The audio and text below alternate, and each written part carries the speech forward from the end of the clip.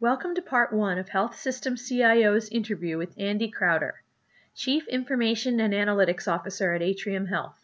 In this segment, Crowder talks about how Atrium aims to create a Silicon Valley on the East Coast, the unique skill sets needed to thrive in today's new office, and the difficult balance required to provide quality care while also focusing on organizational growth.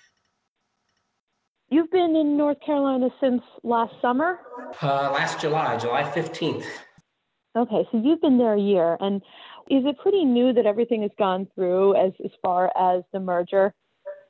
Actually, we just announced it publicly. All the new org structure notifications kind of went out internally, Julie's role, those type of things, Dr. Freistag.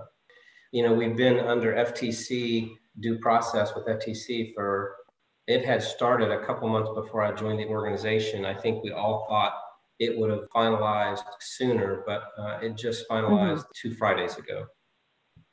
Okay. All right. So this is creating a really pretty huge-sized organization. So I wanted to get your thoughts first on that and how it's going to impact your strategy or how it has already, just as far as taking on so much more. So during the interview process, I was actually connected with the executive leadership of Wake Forest. They were part of the final rounds of the interview process. I had a relationship with them in that final phases of the interview process. It's a phenomenal combination. We believe that we're going to create a new academic teaching model for the nation. Our total employee headcount goes up to about 65,000 now. The IAS team alone between Navicent, Wake, Core Market, and Charlotte goes up to almost 1,700 FTEs that make up the information and analytics services. Pretty excited about Innovation Corridor, all of the innovation work that we've got going on in the core market. We are attempting to create kind of a Silicon Valley on the East Coast, which is a pretty audacious or lofty goal, but we believe it's a goal that we can certainly capitalize. Dr. Shrestha came over from UPMC, and myself and he and many others collaborate as it relates to the Strategy and Transformation Office, which I'm a member of. So we've got an investment portfolio where we partner with leading edge and sometimes bleeding edge technology companies in the HIT space. And so that's pretty exciting too when you bring the academic part of it together and innovation and research. It's something to be pretty excited about. Yeah. And what does that really mean to you as far as, really wanting to have that Silicon Valley type model? Yeah. So first of all, Atrium Health and Wake have both been doing clinical research and clinical trials at a significant level. What this combination gives us the capability of doing with our financial strength is to really pick those strategic partners that take our game to the next level from an academics point of view and from really serving our patients and for our for-all mission. Absent the academic teaching institution portion of it, I think we would have been limited in the amount of focus that we could put on research and education. Bringing those two things together, we've got rich data sets across our organization, and Atrium Health, based on their size and scale, is a living laboratory. And we certainly want to capitalize on those. You can't partner with everyone, but a few strategic partnerships can make a pretty significant difference in our industry. Yeah, sure. And when you mentioned before, a new academic teaching model, what do you foresee as happening with that? Yeah, so, Gene Woods and Julie are just phenomenal collaborators. When you think about what a medical student has to go through, the cost of that education, bend the curve on both the cost, and we definitely want to have a more diverse education portfolio than we do today. If you look at the medical education and what it takes to get into some of the schools, we think we have an opportunity to reach a broader group of candidates and bring them through the education system a lot differently than what's been done historically. In terms of medical students and that education, that's something that I can imagine has really felt the impact of COVID. And I'm not sure how much you're involved in that, but can you speak to how that has been handled just as far as, whether certain things had to be remote that never were before? Yeah, so Education and learning have been dramatically impacted, not just in higher education, but across all levels, from my 9-year-old and other students. But things that you never thought would have been able to be virtual have been moved to virtual. There is an aspect or dynamic, though, in medical education that's about caring for people and touching people and doing that in a safe way. And those things are never going to go away because it is a human business that is centered around relationships and trust. And some of that can be done virtually. A lot more of it can be done virtually, as we've learned over the COVID-19 timeframe.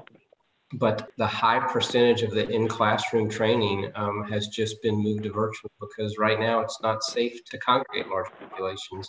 And I believe this to be true, and I think others in the industry have seen it, is there's going to be a whole book of business that never goes back to brick and mortar. We see that with our teammates. I know that when COVID started, we moved about 10,000 employees remote. And if you look at the productivity gains, some of the benefits to them, you're going to see, I would say, a high percentage of those never go back to in the office type environment. This is going to be the new office. So you have to figure out how to not live at work or sleep at work. Right. So boundaries, staying connected, and all of those things require different skills and different muscles. That's a big focus for our organization at large right now. Right. And it's one of those things where it's going to be an ongoing process, I would think. Yeah, absolutely. We wanted to give employees and teammates, it was really all about safety and doing the right thing and caring for all of our teammates. But we very early on, probably in the July timeframe, pushed out and said we'll extend remote workers till the end of the year. There's a high probability that we're going to go ahead and push that to July of 2021. And then our formal recommendation about our long-term strategy, myself, Colin Lane, and the senior executive on the HR are accountable for crafting that plan. And so we'll have the finishing touches put on that in the November timeframe and hopefully announce what that looks like long-term. But we're going to have definitely an extension to the July timeframe of 2021. Okay. And then as far as some of the major things on your plate, where is the organization now in terms of Epic? Are some of the hospitals on Epic, or what does that look like at this point? Yes, Wake has been on Epic for some time. We do have an Epic revenue cycle everywhere. The CRM system for Epic is already launched, and we are moving everyone onto Epic's virtual care platform for video visits. So that'll be done by the end of the year. We do have several hospitals on full clinicals and revenue cycle inpatient and outpatient. Navicent goes live as part of the enterprise design and build. Navicent in Georgia, Macon, Georgia goes live July 4th weekend, 4th of July celebration. And then we'll have all of the core market hospitals live by August of 2022. Okay. Was the timeline affected by, this massive 10,000 people going home, or not really? No, what's interesting is we were all because we've got Epic is just one leg of our digital acceleration strategy. We've got Epic, we've got Core Connect, which is an Oracle Cloud ERP transition. We've got our virtual care, predictive analytics, One Cloud, and then all of our consumer front door advanced tool sets from Provider Finder and digital chat. So there's 6 major initiatives. Epic is just one of them. Initially, when we started this, we were concerned, obviously, about what the impacts would be. I can tell you that we've been able to stay on target, under budget, and the teams have really, I think the clarity or the focus of the work that's in front of you when you're in virtual mode. This is my 3rd organization doing Epic, and we've had an easier time, and easy is the wrong word, but our ability to stay on track and execute the Epic milestones and build dates and all of those things, it has gone more effective and efficient here than any of the other 2 organizations. And we had great success there as well. That's a combination of focus and purpose. And, when you're in a pandemic and you're doing things virtually, it's the task at hand as opposed to all of the items that can be distracting.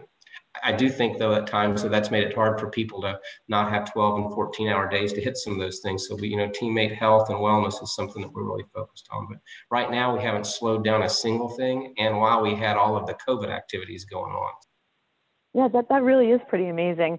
but it is an easy trap to fall into if you're not used to it. And like you said, having those boundaries and things like that, it's a different world for sure. Absolutely. And how about some of those other, like you said, Epic is just one of 6. Can you talk about some of the other work being done, especially in that digital front door?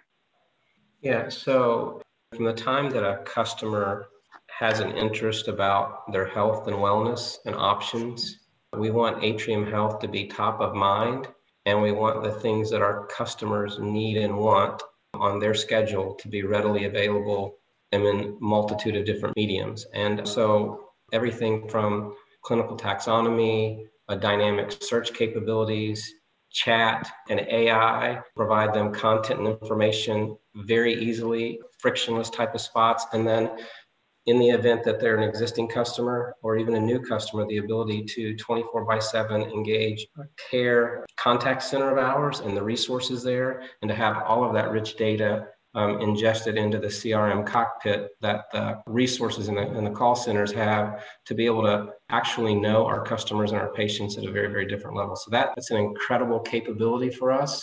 It's about taking care of the existing patients and customers that we have, and it's also about growth and new customer acquisition. And if you don't make it easy for people to find the things that they want, select them, and feel like they've got a trusted relationship with you, you're not going to have the market growth that you're going to want to have. So that's one of the lenses. Mm-hmm. And then another one of them is really centered around all of our virtual care activities. As we grow into markets that maybe don't have caregivers in that space, or rural markets, having a robust virtual platform is really important. I don't know if you saw any of the feeds, but we've rolled out within 5 to 7 days of the pandemic a COVID virtual hospital, an acute and a non-acute level, and leveraged our medical staff to actually go visit people in their homes to take care of them. And that helped us with surge capacity and a whole host of other things. So virtual is a big part of our digital acceleration strategy, and one that we've, thankfully, Atrium Health had made significant investments. We were able to scale it over the course of 6 weeks. I think we brought on another 2,500 providers to that platform, because 80 to 90% of the care in the ambulatory space was all about virtual. So that's important. The third leg of that strategy is Chris Danzy and Omar Awan and some of the other resources from a digital analytics point of view have done a phenomenal job. Wake's got a rich history there.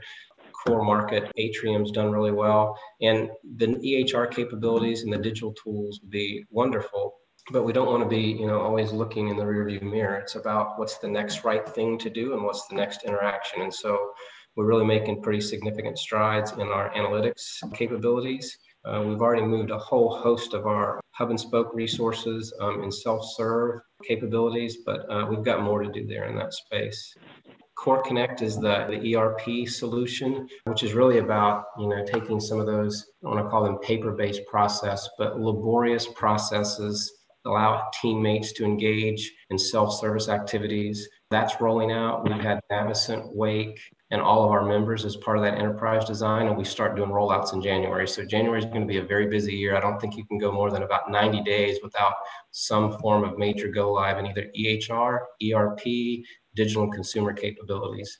And then one of the last ones that I'm really excited about, Eric Christian, our CTO, has been leading a strategy around one cloud and moving to the cloud for several years before I got there. I think it was 3.5 they've been at it, but we're actually in a position now to move away from our on-prem based data center business. And within the next 18 months, we should be out of the data center business altogether and using public cloud and private cloud solutions to give us, I think, a better cost, definitely a better cost, but speed and agility so we can move faster from a growth and M&A perspective.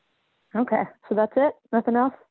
That's enough to keep us busy. And then, the other thing too is we've got such phenomenal teammates in this group and brilliant engineers and informatics resources, and really harnessing those specific skill sets from an innovation point of view is going to be really interesting. How do you keep those major initiatives going, but also moving towards your partnerships and innovation? And how do you create a culture that says it's okay to innovate and fail fast in some of those environments and then move on and keep going?